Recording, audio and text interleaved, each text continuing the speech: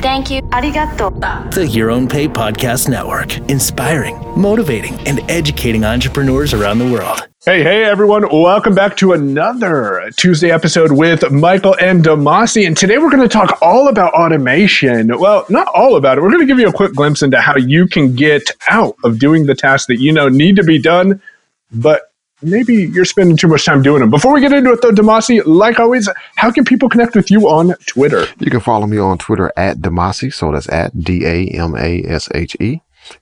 And Mike? Thank you. You can connect with me on Twitter at Payon, P-A-Y-O-W-N. If you want to get access to any of the links we mentioned in today's episode, head on over to yourownpay.com/DM3, and you'll be able to get access to those. Now, Demasi, automation. How are you using automation in your everyday workflow when it comes to your email? So before I answer that, let me back up just one quick second and give people just a brief touch on what do we mean by automation.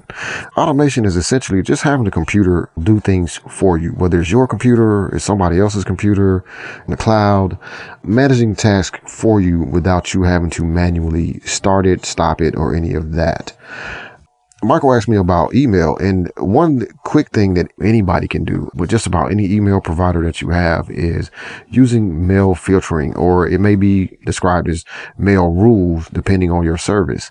And one way that I use that is, for example, receipts. You know, all of us do a lot of shopping online. If you're like me, you spend most of your time in Amazon. Shh, don't tell my wife. Oh, man. So you get these receipts from Amazon and it has your order information and all that. What I tend to do is I have a filter set up that any email from, and I don't remember the exact address, but it is mapped to the addresses that Amazon sends receipts from. Filter those. I don't want to see those in my inbox. Just automatically move those to a receipts folder. So that way, whenever I need to retrieve a receipt, maybe I'm returning something, or I just want to check on what I bought, see how much money I spent, tax time coming up. Let's go to that folder and I can check all my receipts. There are many other ways you can use mail filtering or mail rules. You can have emails from sender or emails with subjects automatically sent to particular folders on your mail server, or automatically have messages forwarded. For example, I also forward my Amazon emails that come in. I have those automatically forwarded when they send you the email that says, you know, blah, blah item has shipped. Those are automatically forwarded to tracking@junecloud.com because I use an app called Deliveries that sends me push notifications and lets me track my packages that are on their way. Awesome. And I appreciate that. We're going to have to talk about iOS apps in a future episode. But back in episode 1 that I did with Demasi, we also talked a bit about filtering and maybe not using automation to filter your messages, but we talked about how you can move messages from people who you are connected with, for example, clients, into their own folders. And you can leverage automation for that if that's something you want to do. Definitely go listen to episode 1, though, so that you can hear some of the challenges both Demasi and I faced while doing that. Now, Demasi, there's a service that I have heard of, and I've used it a bit myself. It's called IFTTT. And one of the things IFTTT can do, and I'll ask you to explain what those letters mean here in a minute to the listeners, but it can push a notification to Slack, which is a tool that I use, that says, hey, Michael, your Amazon order has shipped. So how would you see that working with your email? So IFTTT, which stands for if this, then that. If this thing happens, then do that. I know it connects to Gmail. I'm not sure if it connects to any other email services. However, there are many ways you can use it. You know, you can have it auto file messages from particular people to a folder. Or as Mike mentioned, you can get a notification in Slack that, hey, your Amazon package is on its way. Using IFTTT in that manner can make the automation part of this go a little bit smoother. You don't have to worry about trying to set up a particular rule or dealing with your online web service email provider's interface to get things set up that way. As well as having it go to Slack, you can also just have it send to iOS or Android, if you're an Android user, a push notification to your device with IFTTT, or have it send a text message to your wife letting her know that whatever this guy just bought is on its way to the house. So she may go set up one on you just so she can keep track of you. That's probably how that's working. I love IFTTT though, because you're not limited to your email. Another way that I use IFTTT is with YouTube. If I upload a video to YouTube, then I want you to post it on my blog and use the description of the video as the text of the blog post. So IFTTT is a powerful service. Absolutely. Absolutely. That's a good way of using it. I never thought about using it that way with YouTube, but it definitely can connect to your blog, especially if you're a WordPress user. I know for sure. Yep. You know, you can have it automatically as well, tweet out Facebook posts, links to post to new posts on your blog. So Mike could probably extend that a little bit. Once he posts a new YouTube video, it automatically posts to his blog, and another IFTTT action can kick in and make sure that that gets shared around to Facebook, Twitter, LinkedIn, etc. So it's a pretty powerful service, and it is free. It is definitely free. Now, Demasi, you're going to ask me about a service, and I know you're going to ask me about it, and I want to talk about this multi-step process because you brought it up, Zapier. Yeah, Zapier. So tell me about Zapier, Mike. I've dabbled in it just a little bit. I know that it's a useful service, have not spent enough time actually, configuring it and seeing what it can do. I know you've spent a lot more time.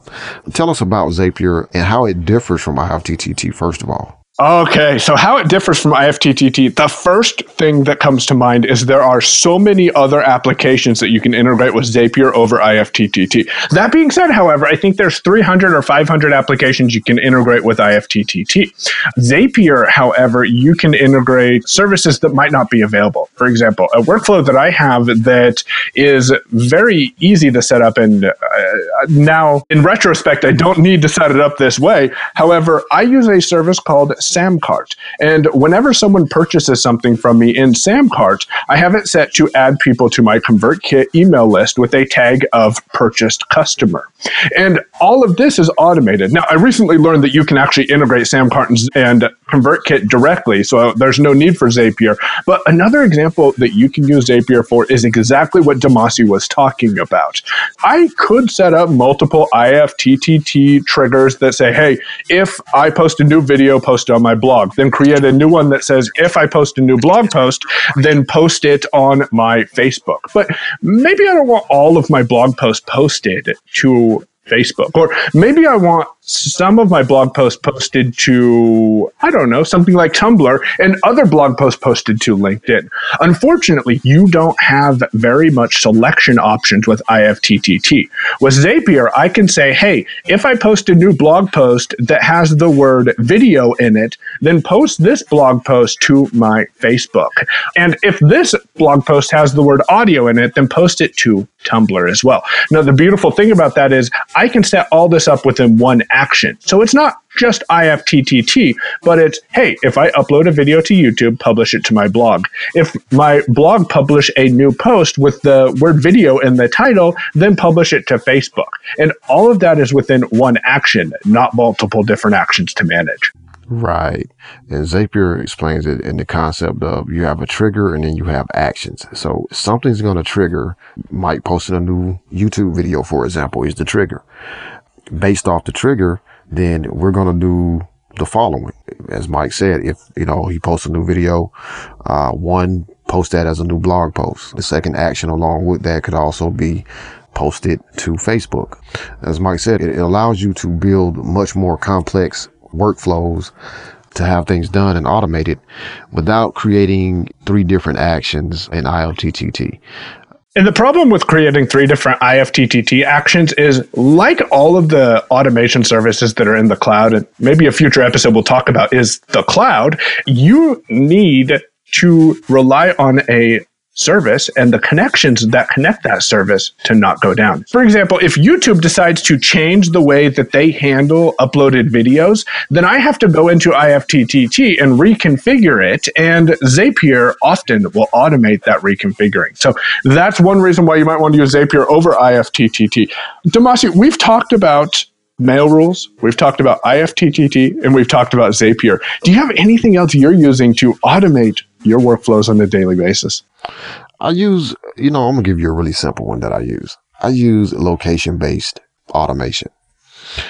And you may ask, what is that? Or how does that work? It's very simple. most mobile devices, iPhone, Android, will have applications that will allow you to make certain things happen when you show up or leave a particular location. So for example, Michael may call me and I may be on the bus. Well, I probably shouldn't answer Michael's call because, there's a kid in the back screaming and there's an old couple arguing across the aisle. And I don't want Mike to be involved in all that. He don't need to hear that stuff. So what I would do is set a reminder and have that reminder say, remind me when I get home to call Michael back. When I get close to home, I get a reminder that pops up. It says, call Michael. I call Michael. Very simple, very basic, also very useful. Not a lot of work goes into it because usually the application itself will handle all that sort of configuring and programming in the background out of sight, but it definitely absolutely works. Now, having automation implemented in your life does sometimes bring up some privacy concerns, and I will admit that I'm not going to go into the discussion of whether or not your information should be in the cloud. My personal opinion, it's already there. Why are you worried about privacy issues? However, that's just something to consider is if you're using location-based reminders, definitely know that that does open up some privacy issues that some people might have a problem with. But that's a great example of automation, and I really appreciate it. Demasi, thank you for joining me on today's episode. And if you want to get access to any of the links we mentioned, IFTTT, Zapier, or maybe some video showing you about Gmail rules, head on over to yourownpay.com/DM3. All right. Until next time, you guys automate away.